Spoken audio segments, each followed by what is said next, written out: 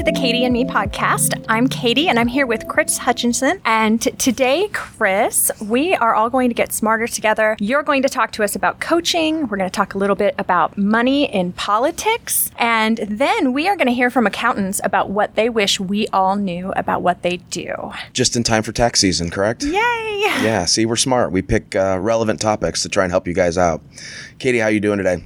I'm doing well, Chris. How are you? I'm doing well. I will be honest, I'm battling a little bit of a cold, so my usual smooth baritone may be a little bit more raspy today, so I apologize for that, but good to be with you. Excited to get talking about coaching. Before I jump into that, just wanted to let everyone know that this episode today is sponsored by The Pint Cycle. The Pint Cycle can be found at thepintcycle.com. The Pint Cycle is an independent, family-owned business serving the vibrant and growing city of Fishers, Indiana. The pedal-powered 16-person bicycle tours the city center with optional stops at several breweries, bars, and restaurants, including Fort A. Ray Brewery, Brick's Pizza Pub, Luvino, and another Broken Egg Cafe. Tours are available 5 times a day, 7 days a week, March through December. The Pint Cycle specializes in corporate events, bachelor and bachelorette parties, birthday parties, and unique and fun tour experiences with friends and family. So visit thepintcycle.com to book your December Holiday Lights tour or to reserve your upcoming spring event. And we are very grateful for all the folks at the Pint Cycle. Okay, so I'm going to talk to you guys a little bit today about coaching. I have been a hockey coach in the state of Indiana off and on for about the last 10 to 12 years. I come from a hockey playing background. I grew up playing hockey as a kindergartner and then ended up playing a little bit in college as a walk-on. And I've coached at a number of different levels. So I've coached at the travel level, the high school level, and also the college club level. And a lot of people, in fact, a couple of my players last night, they asked me specifically why I got into coaching.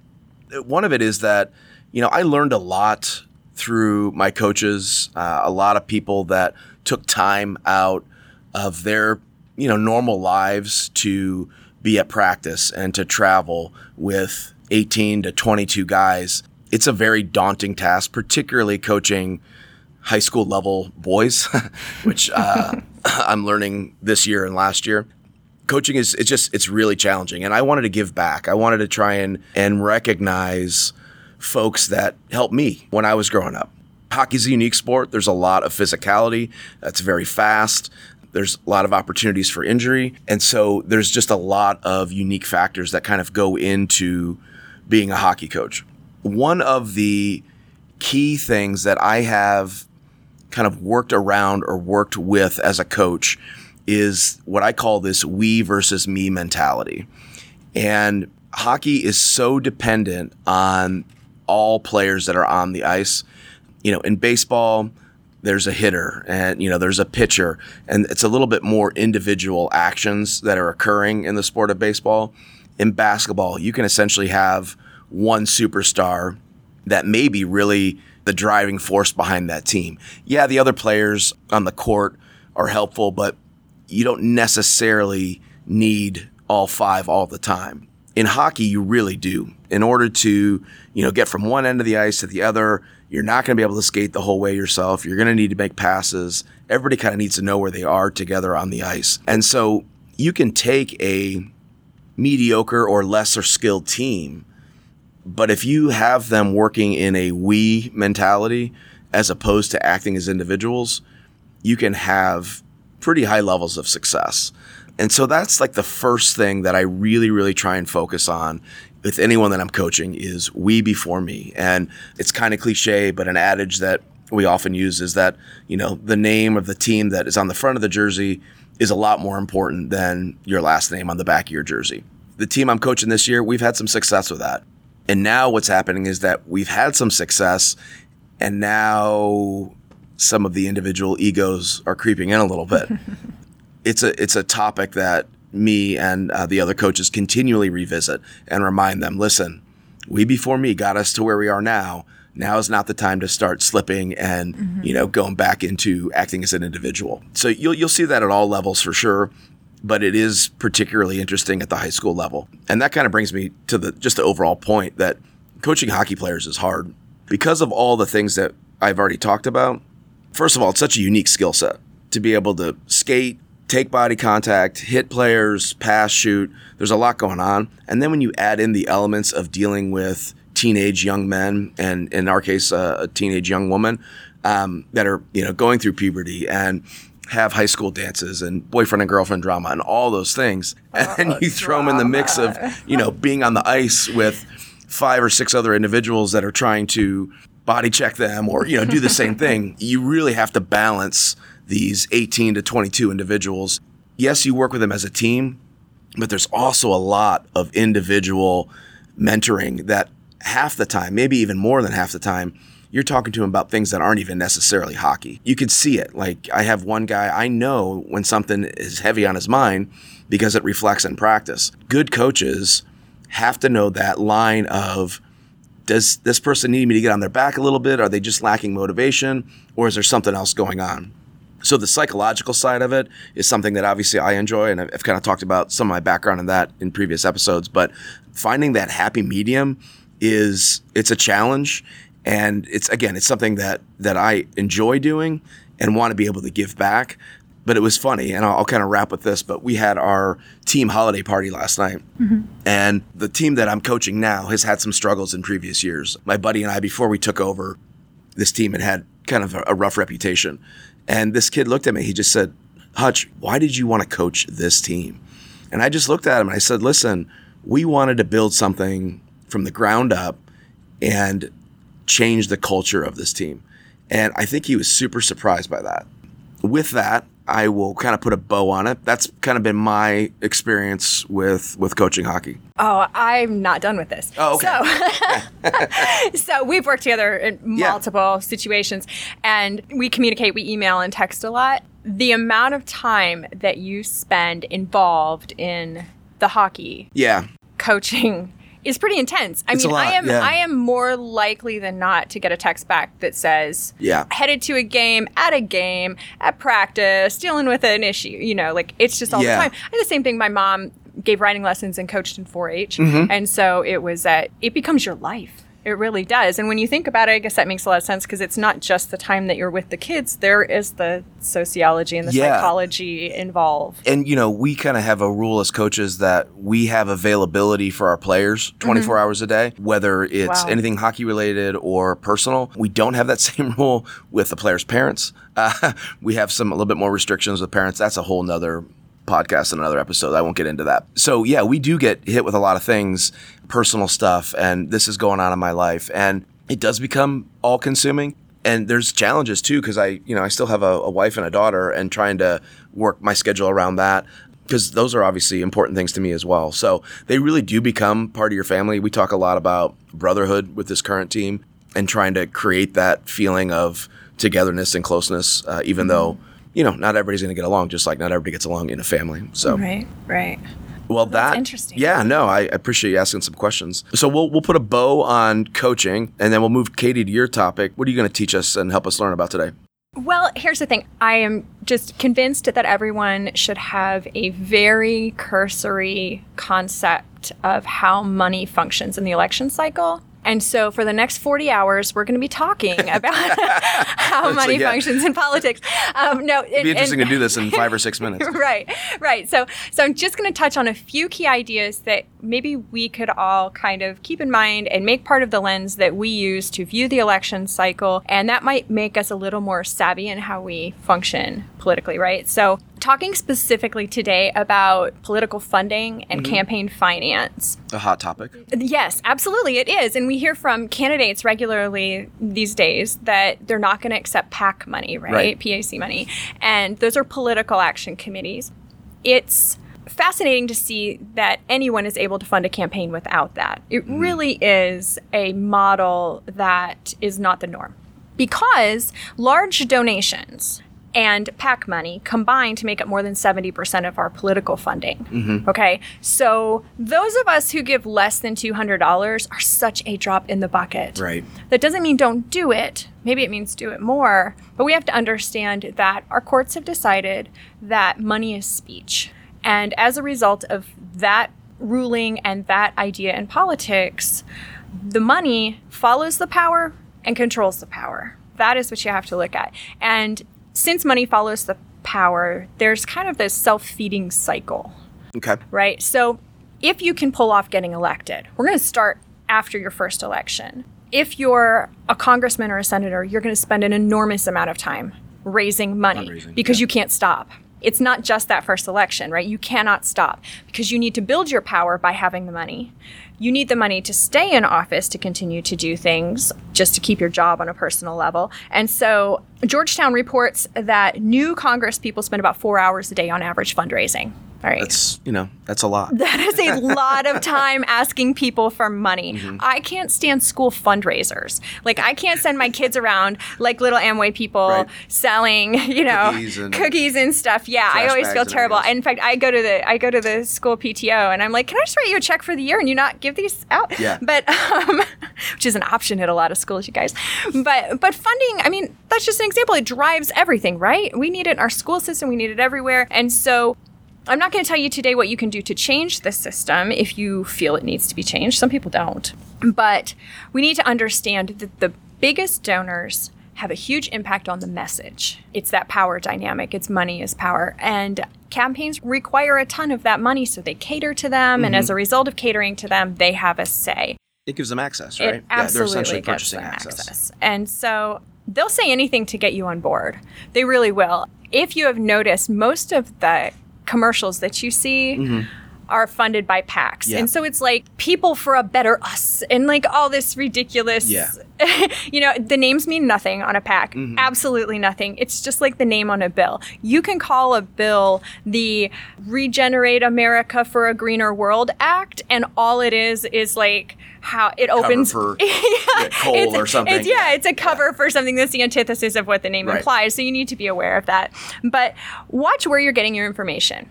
You have to say, I will not be swayed or believe anything I see on this commercial because the source of this information has a vested interest in getting me to believe this. And you should always question that. What I want people to walk away with is, yes, absolutely give your small donations, but be aware that the information you're receiving, the things that are getting done, are largely shaped by big money players.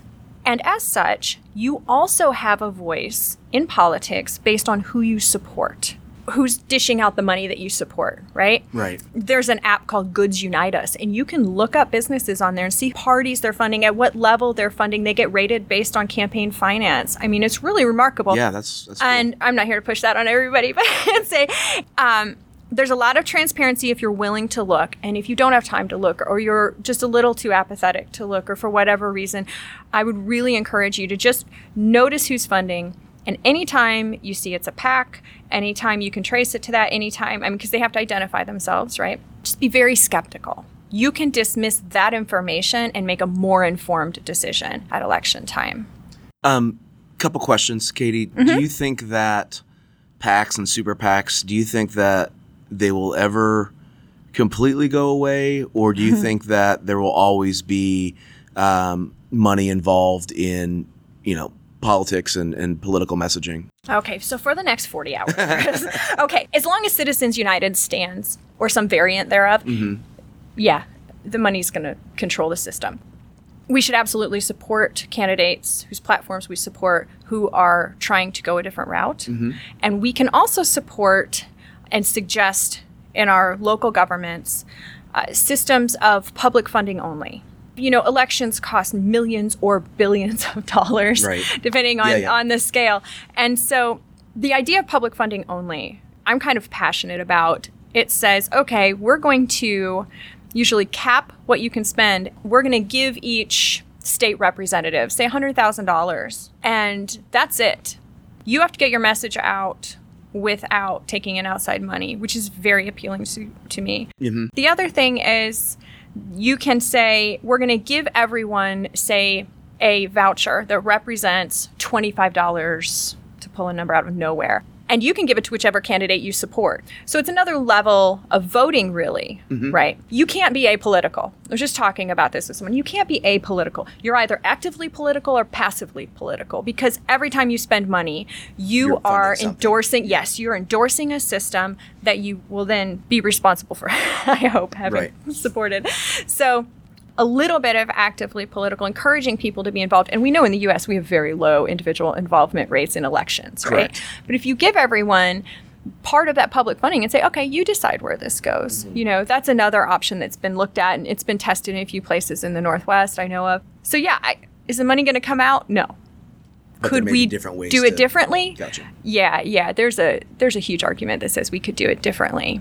One other question, and then we'll probably have to wrap on this topic. And this one is kind of a big one. This may need to be its own topic, but there's talk and the concept of blockchain to kind of help with transparency, which you and I had worked on a campaign where that was one of the candidates' platforms. Do you think that complete transparency similar to blockchain could work potentially in the political world? Or is that too broad of a question to try and hammer out in a couple minutes? I think it's too broad of a question. I think that there is a lot of potential out there with that blockchain technology. I'm not sure yet how we're going to fit it in. Yeah. I suspect we're going to fit it in, though. I think that's probably one of the things that 20 years from now we'll be taking for granted. It'll be interesting to see how it gets applied. But yeah, that was a fun campaign. No, that's really good stuff, Katie. And this is kind of what the basis of the show is. The more knowledge and education you have, the better you are off. I mean, know where your money's going with just things that you're spending your money on, right? So you always talk about on the food side that we should be knowledgeable about what we're putting in our body. So in this instance, you should be knowledgeable about where you're spending your money.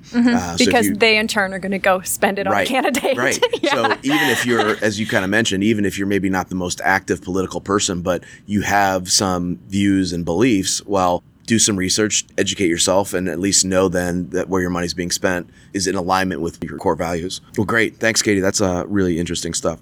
Before we get on to our final topic and talk about accountants, I just want to thank again the sponsor of this episode, the Pint Cycle. Pint Cycle is a 16-person pedal pub based in Fishers, Indiana, specializing in corporate events, bachelor and bachelorette parties, birthday parties, and unique and fun tour experiences with friends and family. Visit thepintcycle.com to book your upcoming tour event. All right, so Katie, we wanted to talk a little bit about accountants and what they wish people knew about their job. We figured that since we were coming right up before tax time, that we would try and help them out and let people know what some of their challenges are. So I'm going to start with one accountant that I spoke with. He was pretty transparent, and he said some interesting things. He said, I would want someone to know about the profession that they may not know, specifically as it relates to public accountants and not necessarily in-house accounting staff, is that there's this stereotype that accountants are all introverts.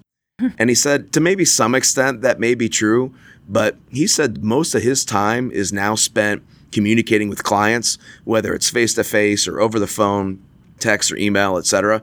And he spends more time with that than he actually does spending time with numbers or dealing with numbers.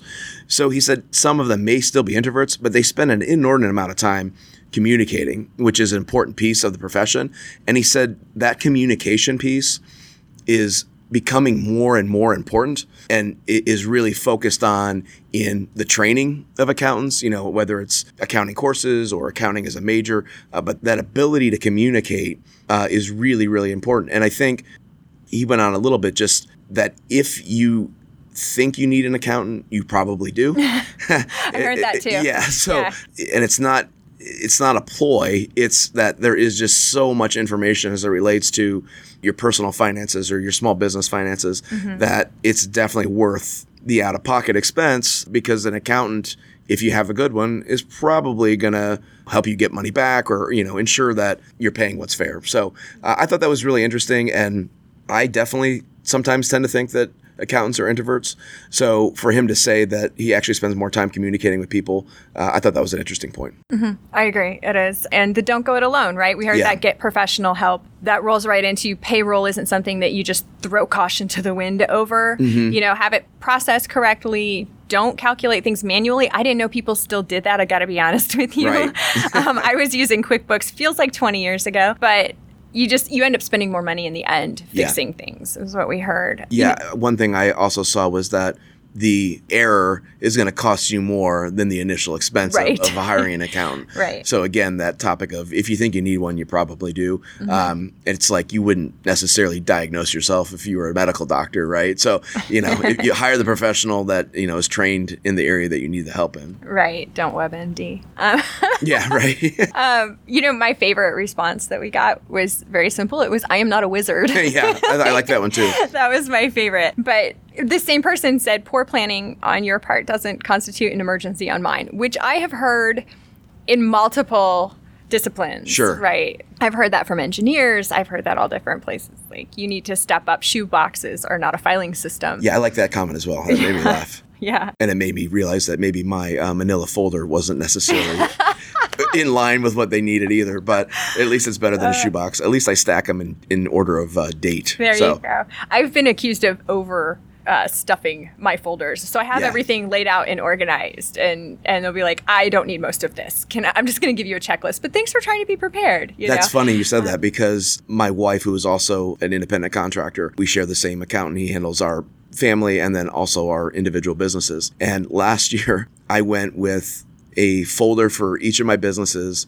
with every receipt, every mileage. I had a mileage spreadsheet. I had everything in order of date. Everything was printed out. I mean, it was perfect because I'm OCD. And not that my wife wasn't organized, but literally our accountant looked at me, he grabbed my stuff, and he's like, okay, I'm done with you. You can go. And then my wife was in there with him for about another 30 or 40 minutes. So yeah, there's different levels of being organized, but right. I'm with you. I probably err on the side of a little bit OCD. Yeah. What else did we get here, Chris? Looks like that. I don't know it if you don't tell me. Yeah. That was a good one applies too. To everything in life too. It's funny that we don't think to carry just basic things like that over. Yes. Yeah. I like this one too. People sometimes think that there's some gimmick or some way around the system that, well, gosh, my guy, got me a huge return, and you should go to my guy. Yeah. And this particular person said that's not really how it works. It's just not, So right. They're all kind of following the same standards, the same guidelines, and who your Uncle Wally uses isn't necessarily going to be better than, whoever your personal tax person is. Right. But I heard at the bar that I can claim this, right? Yeah. I talked to somebody over a couple drinks. They said I could definitely write this off. So that was some funny responses as well. Yeah. So one of our CPA respondents pointed out that the P in CPA is public. We don't think of it that way, right? So he talked about how they have kind of this duality where it's their job, their first obligation is to make sure that everything is presented according to generally accepted accounting principles. Right. And that everything is legal and everything is done properly, and yet they're being paid by the client who sometimes really has other priorities. Sure. Right? We all know those people. Mm-hmm. There's kind of a stretch, and I noted some of these responses talked about that tension between we have a client who's paying us and we have an ethical responsibility to do this thing, and people don't think about that they're not there to hide your money from the IRS or to gussy things up. There's accounting principles that they have to follow, and there's there's a whole list of rules and regulations that if they don't, then they're going to be the ones that are ultimately going to get in trouble for it. As you're getting ready to put your taxes together and put a wrap on 2019, try and keep in mind that poor planning on your part does not constitute an emergency for your accountant. There really is the busy part of the year for them, and it starts here really in a couple of weeks.